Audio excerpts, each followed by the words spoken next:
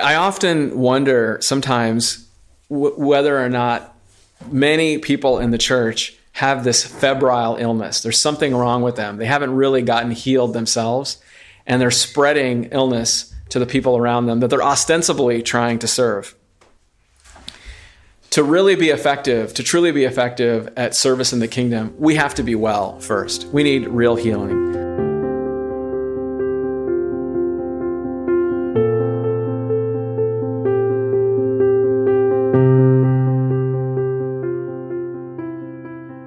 Grace and peace, everyone. Good to be here with you all.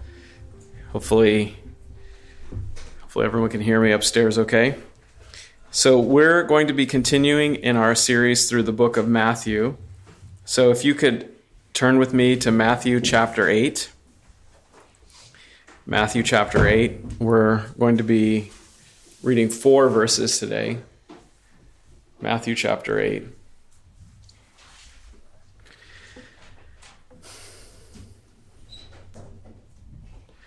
Matthew chapter 8, verses 14 to 17. Now, when Jesus had come into Peter's house, he saw his wife's mother lying sick with a fever. So he touched her hand, and the fever left her. And she arose and served them. When evening had come, they brought to him many who were demon-possessed. And he cast out the spirits with a word and healed all who were sick, that it might be fulfilled, which was spoken by Isaiah the prophet, saying, He himself took our infirmities and bore our sicknesses. Let's pray. Father, we thank you for Jesus, our healer. We thank you for this important third story in this progression of healing that Jesus demonstrates very important truths. Father, I know that there is a great need for healing among us. I pray that we would experience that healing power this evening.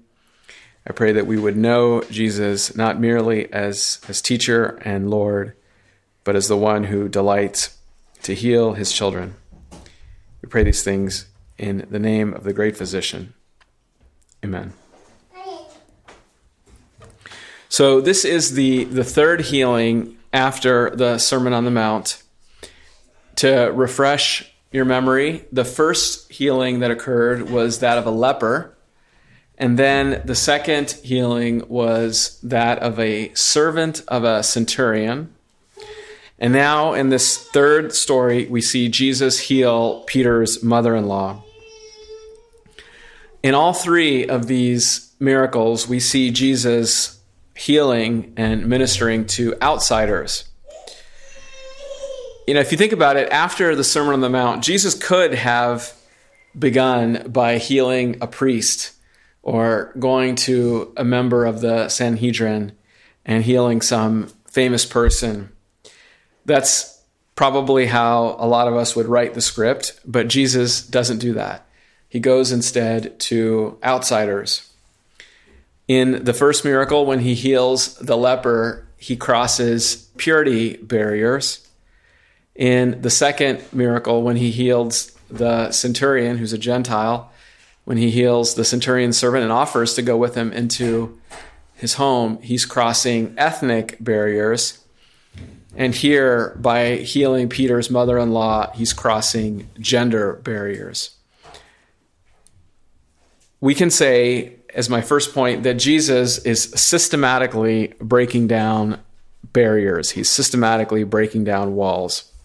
And in fact, the order is probably significant as well. So one of the things that I was doing earlier today was I was looking at just in a study Bible, a rendering of the temple that existed in the first century that Herod restored.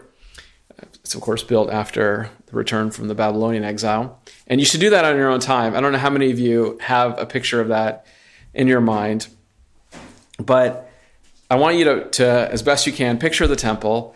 And let's think about what the temple structure looks like. Well, I told you this 2 messages ago, but somebody who was a leper couldn't even get into the city of Jerusalem. They were prohibited to come near. As you remember, they had to cover their face with a mask, and they had to cry out, "Unclean, unclean." They had to maintain a lot of distance between people, and they weren't allowed to reside in the city. They had to basically live on the outskirts. So when Jesus heals that leper, he breaks down that first wall, the walls of Jerusalem. The leper is able to figuratively have access. Well, now, as we zoom in on the temple, which is in Jerusalem, the outermost court, if you look at a diagram, and I encourage you to do that on your own time, if you look at the outermost court that surrounded the temple, it was called the court of the Gentiles. And there was a small wall that kept the Gentiles from going further into the inner part of the temple. And so Jesus, in the next story, in the second story, heals the Gentile and proceeds to break that barrier. Well, the next courtyard that's further in is called the Court of Women. And there was actually a designated part of the temple where women could go that was deeper in, more into the core compared to the Gentiles. But they also had a wall that separated them from going further in. And Jesus here breaks down this wall. There's another area inside of that where the men could go in. There's another area inside of that where just the priest could go in. And finally, the very inner part, the core of the core, was the most holy place, or the Holy of Holies. And only the high priest could enter into that particular territory. And as we'll see later on in Matthew, Jesus is going to rip the curtain between the most holy place through his death and outside of that, providing access to everybody, men, women, priests, non-priests, into the very center of the temple. And so this sequence of walls, if you will, that Jesus proceeds to break down, we see start to happen here in chapter 8 with the leper, the Gentiles, women who did not enjoy much respect in the first century, and then later on it will be for all people. So there is this systematic breaking down of walls that Jesus does in Matthew. Okay, so in verse 14, it says that Jesus came to Peter's house. And as a reminder, and if you flip up and just look up a few verses in Matthew 8, you'll see where they are. And it's very important to pay attention to the geography here. In verse 5, hopefully you can all see that, it says that Jesus is in Capernaum. So he's in Capernaum. So Peter's house is in Capernaum. And in fact, I've never been, but I've read about this many times. I would love to see it. If you go to Israel, you can actually go to the very house that most people believe was Peter's house. There's pretty good consensus from most scholars and archaeologists that they've identified the very house that Peter used to live in. It's right next to a synagogue there. Not 100% sure, but it's reasonably secure that that's the identification, and it's in Capernaum. So they're in Capernaum there. And it's very easy to move past that, right? And to think, okay, whatever, they're in Peter's house in Capernaum. But I want you to, we're only going to look at, I think, at one other verse here, maybe two in my message here. So keep your finger in Matthew 8 and look at John chapter 1. In John chapter 1, we see the first calling of the early disciples that come to surround Jesus. And Jesus gains some disciples, for example, from John the Baptist. And in John chapter 1, verse 44, there's a very interesting little detail that's given where it says in John 1:44, "Now Philip was from Bethsaida, the city of Andrew and Peter." Everyone see that? Now Philip was from Bethsaida, the city of Andrew and Peter. Okay, so what's going on? It says there in John 1 that Peter is from Bethsaida, but here in Matthew chapter 8, it's saying that Peter's house is in Capernaum. They're both cities that are on the shore of the Sea of Galilee. The last piece to put it all together here, and then it'll hopefully become clear. You don't have to turn to this. If you want, you can. But in Matthew chapter 4, verse 13, it says, "And leaving Nazareth, Jesus came and dwelt in Capernaum, which is by the sea." Okay, so Jesus was raised as a boy in Nazareth, but then he moves to Capernaum, And so that would be north and east from Nazareth. So he moves to Capernaum, and he makes that his new home base. Okay, so everyone got it? So Jesus, born and raised, well, he was born in Bethlehem, but he's raised in Nazareth, moves to Capernaum when he starts his ministry. Peter is apparently from Bethsaida, but now we find him in Capernaum as well. So putting it all together, I think it's pretty easy to solve this mystery, that when Peter becomes Jesus' disciple, which happens later on in Matthew 4, Peter moves his residence along with his family from Bethsaida to Capernaum. So it's an interesting little detail that it's easy to miss. It's the distance between the cities isn't very far. It's only about 3 miles. So it wasn't a move of great distance, which is maybe even more significant because Peter had made the decision that he was going to relocate his residence to be near Jesus' base of operations. Jesus had already taught in Matthew chapter 7, seek first the kingdom and his righteousness, and all these things will be added to you. And Peter is actually living that out. He is moving his home for the sake of the kingdom to be as close as possible to Jesus' ministry center. So that's my second point, is that Jesus' disciples live closest to ministry centers. Jesus' disciples live closest to ministry centers. So we have some friends in Brooklyn. Several of you know them. The father's name is Dwight, and he is a school teacher. He does not make that much money being a school teacher. They have 3 children, and we are always humbled when we go and visit and just interact with him. They love to host. They're often hosting. You'll be sitting there having a meal, and then some homeless person will come in the door, or some child in the neighborhood will come in looking for an opportunity to sit at their dining table. And as I said, it's a mother and a father and 3 children, and they live in a 1-bedroom apartment. And if you've seen their place, and some of you have, you know that you walk in and you see their setup. And in this 1-bedroom, they just have it set up where there's levels. The parents they have their beds on different levels, almost like a bunk bed. It's not quite a bunk bed, but the parents are on the low level. Then they have 1 boy and 2 girls. I forget the order now, but then the children are on the upper levels.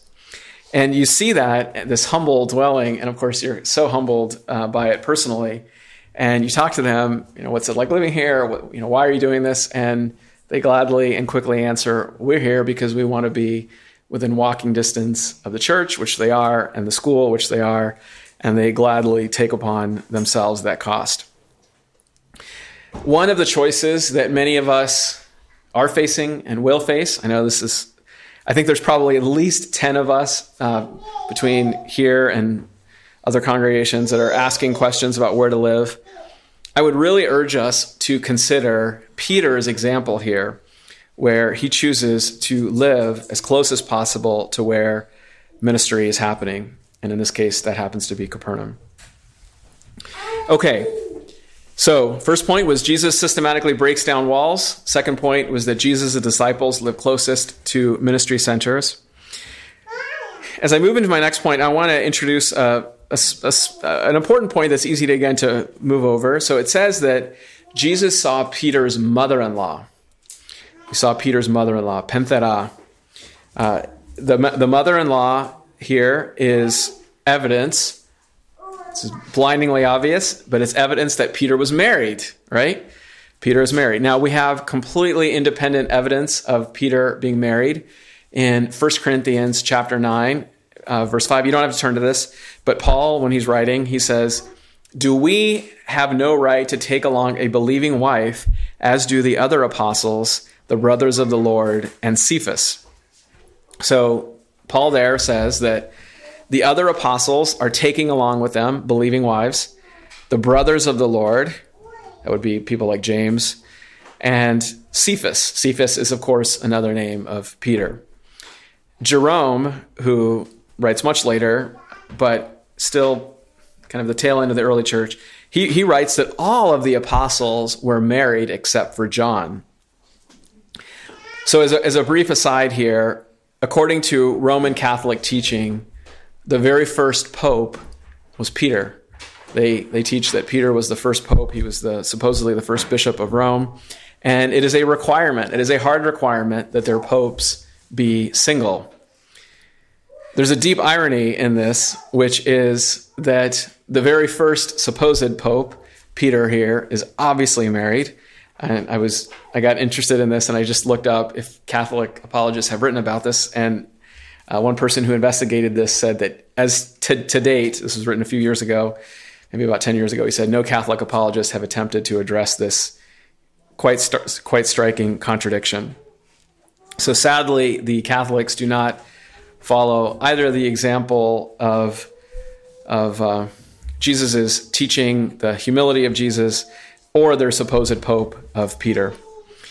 Okay, so now let's go on to the actual account. And I will say that the way that this account is constructed, people who are very celebrated Greek scholars marvel at the elegance of the account. And so I'll show you here, and I hope this is legible for those who are on video, but I'll show you here the structure of this passage.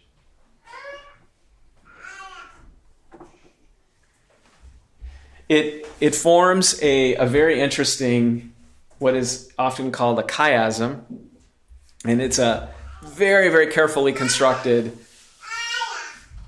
little account of this healing. And so the way that it works in a chiasm is that it's almost like there's like a mirror image reflection. And so the very middle is Jesus touched her hand. He touched her hand. So that's the middle of the X. Chiasm, think of the letter he or X. So this is like the middle point here. It opens with Jesus seeing her, and it closes with she served him. Now, I want to point out one thing here. I read from the New King James, which said, and she served them. That's actually the Textus Receptus, but the Byzantine and the majority actually has him, as does the Alexandrian. And so it should be him. So she served him. So you can see here, there's a symmetry there.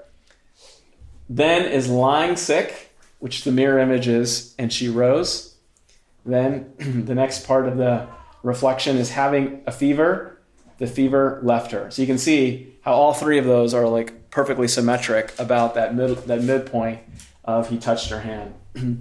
And so we see at the top of this that Jesus sees Peter's mother-in-law, and at the very end of it, Peter's mother-in-law serves Jesus. So it's a very, very beautiful account. I believe it's 30 words in Greek that is structured in a quite elegant manner. I'm going to point out many things that are obvious, but sometimes the obvious observations are the ones that are the most important and profound. So I want to also point out that the obvious thing that is Peter has his mother-in-law living with him in their home. In Luke chapter 18, verse 28, completely different account, Peter says to Jesus, Peter said, "See, we have left all and followed you." See, we have left all and followed you. Now, we have to be on guard for a false asceticism.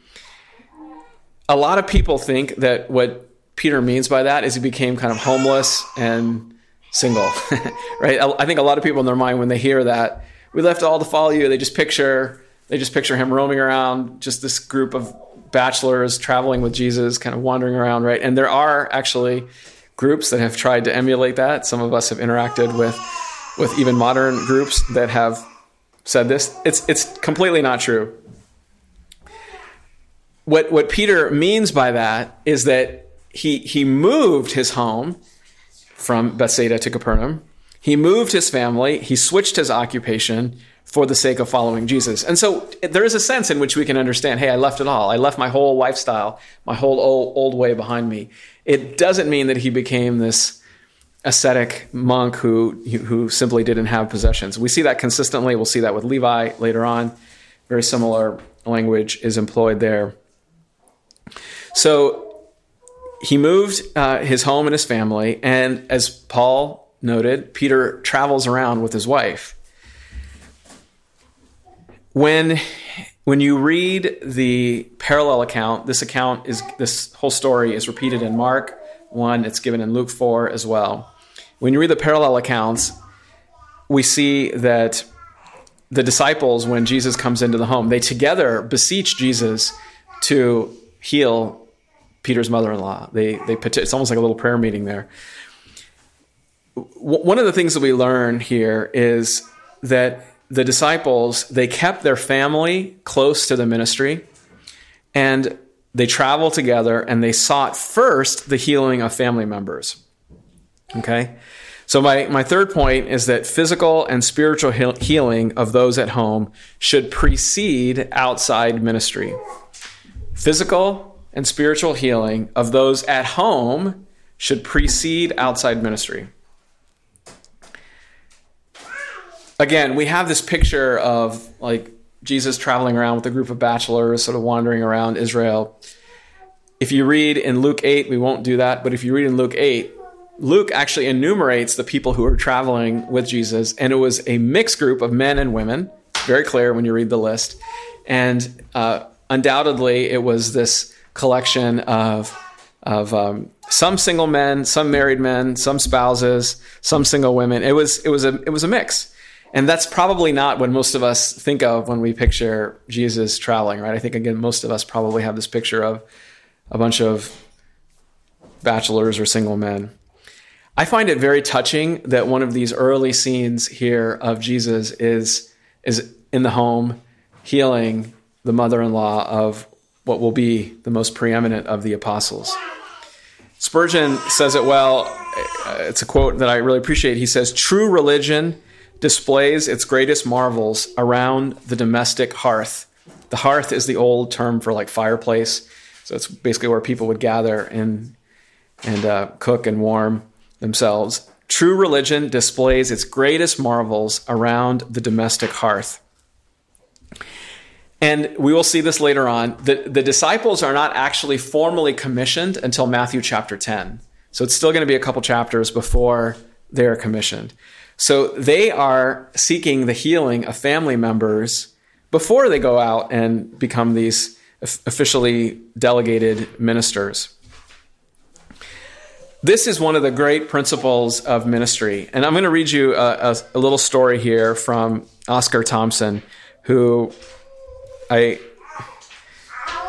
mentioned him in the evangelism class, but he's got a really great perspective here. So this individual is no longer alive. He died many years ago, but he used to teach. And he narrates the scene about how he exhorted the people that he taught to first make sure that their homes were in order before going out and evangelizing and trying to serve outside parties. He has this famous diagram. Actually, should I write it up? Maybe I will write it up on the board here. This is not necessarily the main point, but I think it'll help you appreciate the little vignette that I'll read.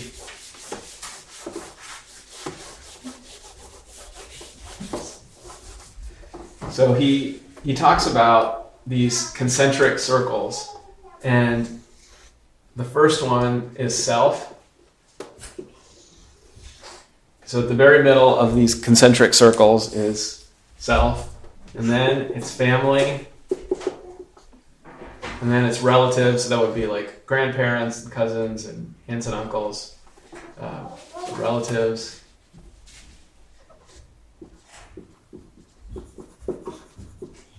And then the next circle out after relatives, he has coworkers and neighbors. So the people that you live near, the people that you work with.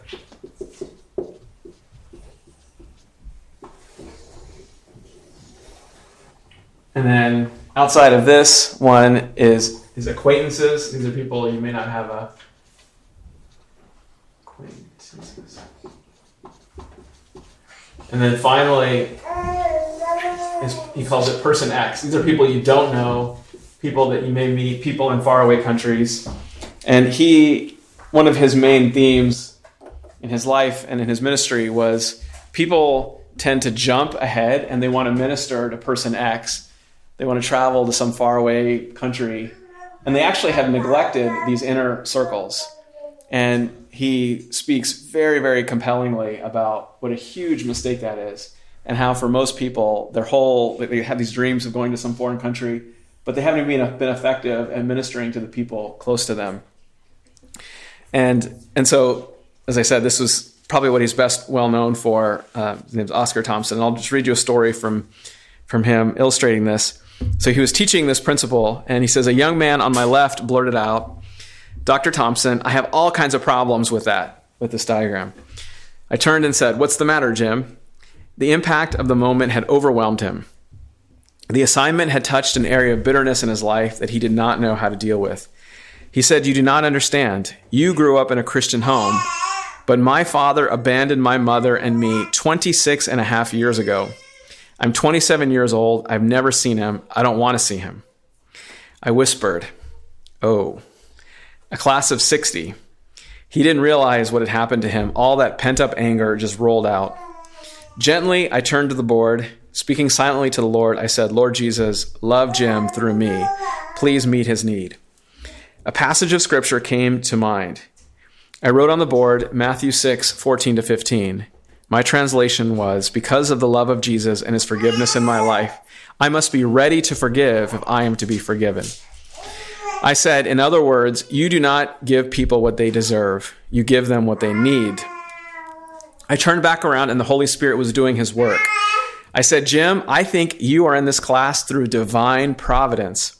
I think God is going to teach me something and you something and this class something. For if I cannot forgive another on the grounds of God's infinite grace, then God is going to have great difficulty forgiving me. Your father does not deserve forgiveness, but neither do you, and neither do I. Tears were trickling down Jim's cheeks.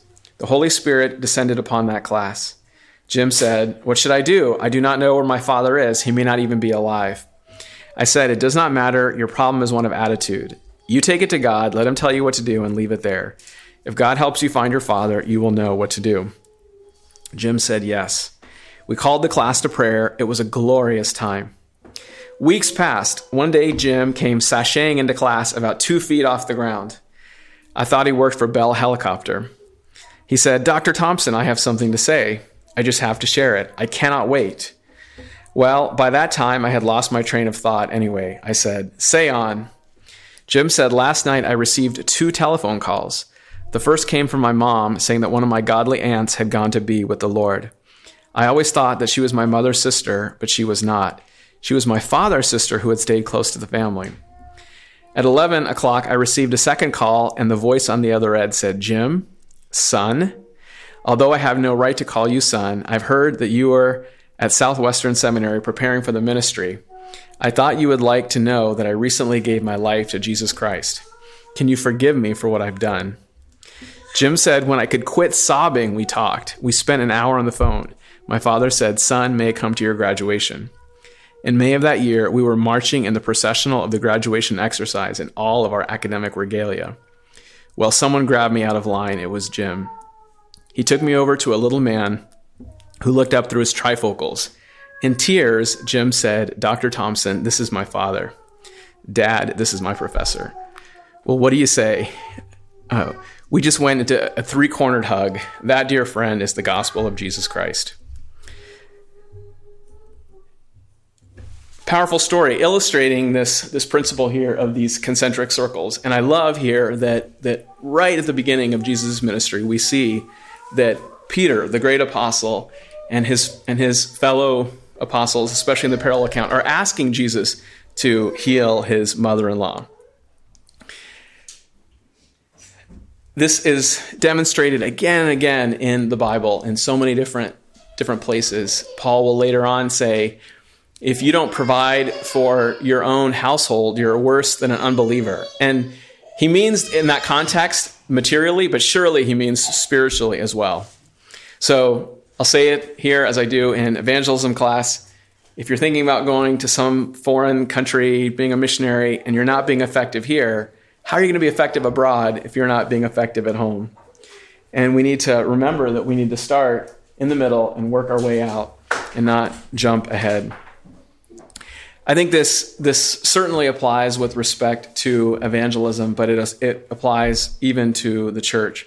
One of the things that I I stress this often. Most of you know how much we stress the importance of like daily family devotions, not missing that, really making sure that you're putting in the time in your home there, in the setting of the church, not being loyal, being faithful at prayer meetings and LDGs. I was sharing earlier, we've been having really powerful LDGs in our group, and as my group will attest, I don't miss meetings. Even when I'm away, I call in, I figure out a way to be there. It's so important for us to be good and loyal with those that we're supposed to be connected to. So here we see this principle modeled that physical and spiritual healing of those at home should precede outside ministry. Next point. This is my fourth point. Effective service requires prior healing. Effective service requires prior healing. So imagine Peter's mother-in-law trying to serve with a fever. I think a fever is, in a lot of ways, is one of the most powerful pictures and just really captures well the picture of the pre-Christian life, or the life that's still wrestling or not consecrated to God. So the word for fever is pyratos. It's very closely related to the word pure in Greek, which is fire, and it's appropriate because when you have a fever, you're hot. You can see why it's a cognate to fire. And the pre-Christian life, or the pre-consecrated life, is one where we have all these burning desires that are sort of these cauldrons. We are these cauldrons of desires that we hardly know how to contain. When you have a fever, you're often not hungry. You're not hungry for the right things. You're not hungry for the things of God. We're parched from a lack of living water. And we often, when you have a fever, it goes up and down. So fevers are notorious that you can run hot and then you can get cold again. Probably a lot of you have had this if you've had different illnesses. And those who are under a fever often have kind of a waxing and waning of their health. They can do well for a while and then they feel bad again. They do well for a while and they feel bad again. And it's just this up and down pattern. This is completely the mark of the pre-Christian life. In addition, when you have a fever, you are contagious. And when you're contagious, that means you can spread illness to other people. There's a famous story, a very famous story of a woman in the early 1900s. Her name was Mary Mallon. And they were having these huge epidemics in the New York area of illnesses that involved diarrhea. And many people were dying as a result. And people were trying to figure out what was the cause of this. It was people who got this particular disease died 10% of this time, and it mainly was afflicting people in large cities. There was a family, the man's name was Charles Warren. He was a wealthy New York banker, and he had some affliction in his home, and he commissioned a sanitary engineer named George Sober to figure out what the cause of this was. And this sanitary engineer became almost like a detective to try to figure out, why is this illness being spread around? And he initially thought it was coming from clams, but eventually started to lock down on this woman named Mary Mallon, who worked as a cook who used to work as a cook in Charles Warren's home. So as he did the research here, he believed that she was, in fact, transmitting a bacteria to people around her and threatening people's lives. He started to stalk her in Manhattan. She had moved to Manhattan. And he tried to obtain samples of her feces, her urine, and her blood. And I'm reading from a journal article here, but all that got him was she kept chasing him away. Eventually, he was able to put it all together and traced out her history as a cook. She had cooked for 8 families, and 7 of those families had experienced this disease. 22 of those people presented infection, and some of them even died. That year, 3,000 New Yorkers were infected with this disease, and they believed that this woman, Mary Mallon, was the cause of that. This sanitary engineer / detective was trying to pin her down on this. She was frequently accused of it, and finally, he got the support of the New York Department of Health, who actually got the police involved to bring in Mary Mallon for testing. She was not cooperative. She eluded them for 5 hours, but at the end, she gave them samples. They tested her stool, and it was positive for what we now call as Salmonella typhi. She ended up having to go into quarantine and was confined. They tested 163 of her stool samples over the years, and 120 of them were positive, amazingly. Eventually, she was treated and released and earned the nickname Typhoid Mary. This is a true story of a woman who never was basically in this low-grade illness of having typhoid and was spreading this disease to all the people that she was working with. I often wonder sometimes whether or not many people in the church have this febrile illness. There's something wrong with them. They haven't really gotten healed themselves, and they're spreading illness to the people around them that they're ostensibly trying to serve.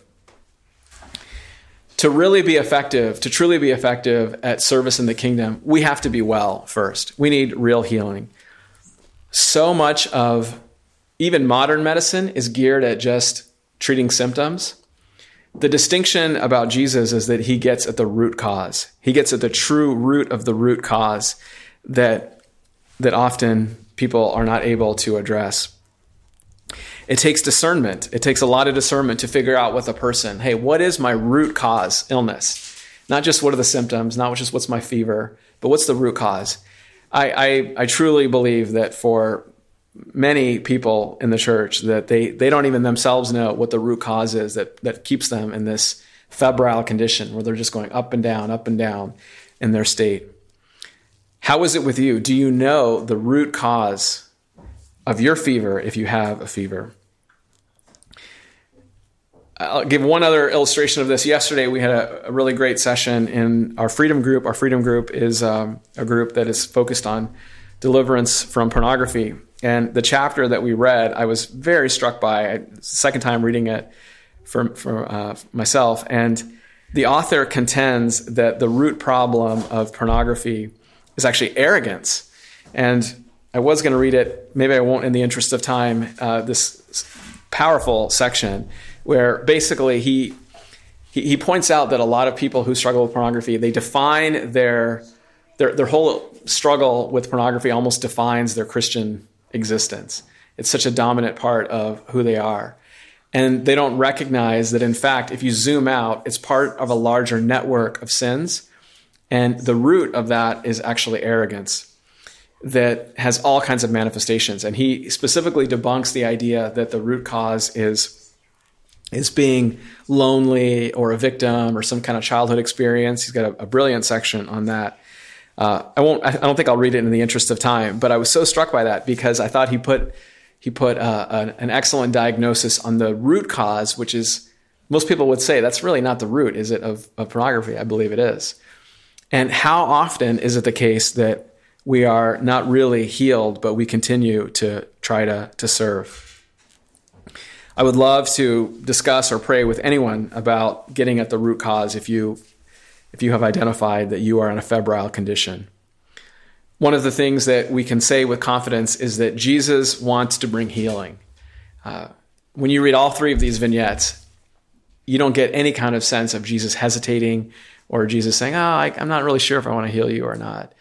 You get the sense of someone who is delighted, who's overjoyed to heal.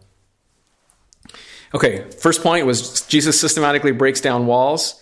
Second point, based on Peter's model of going from Bethsaida to Capernaum, Jesus' disciples live closest to ministry centers. Third point was that physical and spiritual healing of those should precede external ministry. And then The next point, my fourth point, was that effective service requires prior healing. 2 more points to go. My fifth point is that Jesus loves to physically heal. I think this is an obvious point that is easy to overlook. Jesus has many different roles in the New Testament. He's a teacher, he's Redeemer, he's Lord. But certainly, I think anybody who's read the Gospels would say that his function as a healer is awfully prominent throughout the Synoptics and throughout John. In verse 17, Matthew summarizes Jesus' ministry, and at least these first 3 vignettes, I should say, by recalling Isaiah 53, and saying, he himself took our infirmities and bore our sicknesses. So Isaiah 53 is not only about the cross, it includes Jesus' healing ministry that precedes his death on the cross. Jesus loves to physically heal. And I will say that people in general subconsciously love to deny or minimize aspects of Jesus that don't fit their tradition. For centuries, many, many centuries, the Protestant world thought that the Great Commission was not applicable today. It was not a group that generally advocated evangelism and missions, and was largely dormant until the 1700s. Now, we look at that and we think, how's that possible? How can you read the Bible and miss that, right? But the case could be made that, depending on the group that you're from, you could read the Bible and miss Jesus as healer.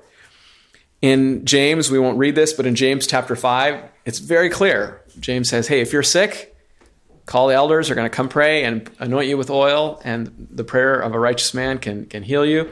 It's a very clear call that the experience of healing should be matched with prayer and likely healing, not 100% of the time. And I'll read you one other verse here because I think it's important for us to remember this. In Galatians chapter 3, verse 5, Paul says, therefore he who supplies the Spirit to you and works miracles among you, does he do it by works of the law or by the hearing of faith? So Paul is saying there to the Galatians that they're having miracles happen in their midst. It's very easy to fall prey to some kind of rationalistic, materialistic spirit that denies God as our healer and Jesus our healer today. So much of the early church's experience of Jesus was mediated through healing. They knew Jesus and Jesus' power through healing.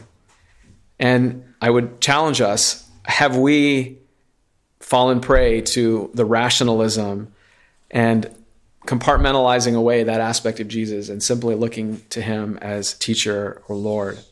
Now, I'm not saying it's 100% of the time. Sometimes God chooses to chasten those he loves, as he does with Paul. But it is often. And I myself grew up in charismatic churches, and there was a strong emphasis on healing. And I can say both biblically and experientially, it does happen, but not if you don't seek it. My sixth and final point is that domestic ministry is honorable work that promotes self-denial in the next generation. You might think, where does that come from? I'll explain this point. Domestic ministry is honorable work that promotes self-denial in the next generation. Okay, so Peter's mother-in-law is healed, and immediately after she's healed, what does she do? She serves Jesus. So presumably she serves him a meal. It's pretty remarkable. Normally, after you're sick, you want to spend some time in recuperation. But here, she's just back up on her feet, and she is determined to serve. She doesn't embark on some kind of grand preaching campaign. She is content to serve in the home there. While it is not glamorous work, it is the infrastructure of the family and the godly home. And it's very striking. We finished a couple months ago, or maybe a month ago, doing a study of the book of Luke in our family devotions. And especially in Luke, women are often a paradigm of discipleship. They're often lifted up as examples of discipleship. Peter's mother-in-law was a very special woman. She's special because she turned immediately and out of the gratitude that she felt after Jesus healed her, she decided to serve. Of course, one of the other reasons she was a special woman is that she raised a godly, strong woman who would be Peter's wife. Now, I will tell you something you probably don't know about Peter's wife, who's the daughter of this woman that Jesus heals. This woman would go on to learn from her mother-in-law and do something quite surprising. Before I tell you what it is, I will say, make a little observation that I've consistently noted, is that there is something about her service, Peter's mother-in-law's service, that taught her daughter self-denial and the beauty of God's ways. I have consistently noticed this, like an overwhelming observation is that the daughters of homemakers especially have a deep humility, much more so than the daughters of people who are the daughters of mothers who are career seekers and out there trying to make a name for themselves. That observation of the self-denial of the woman who engages in service in the home, promoting self-denial and raising up a godly next generation, is evident in her daughter and Peter's wife. Now you might say, wait, Finny, what are you talking about? We don't have any information about Peter's wife, but we do. So as it turns out, we know from Clement of Alexandria, who lived in the 200s, that Peter and his wife were actually martyred together on the same day. Amazing. So Clement of Alexandria writes this, where he says, quote, this is about Peter, on seeing his wife led to death, Peter rejoiced on account of her call and her journey home, and called very encouragingly and comfortingly, addressing her by name, "Remember the Lord." Remember the Lord. Isn't that beautiful? So Peter's mother-in-law, again, we know very little about her, but we know that she served Jesus and she produced an amazing daughter who would go to the death with Peter. Let's close in prayer.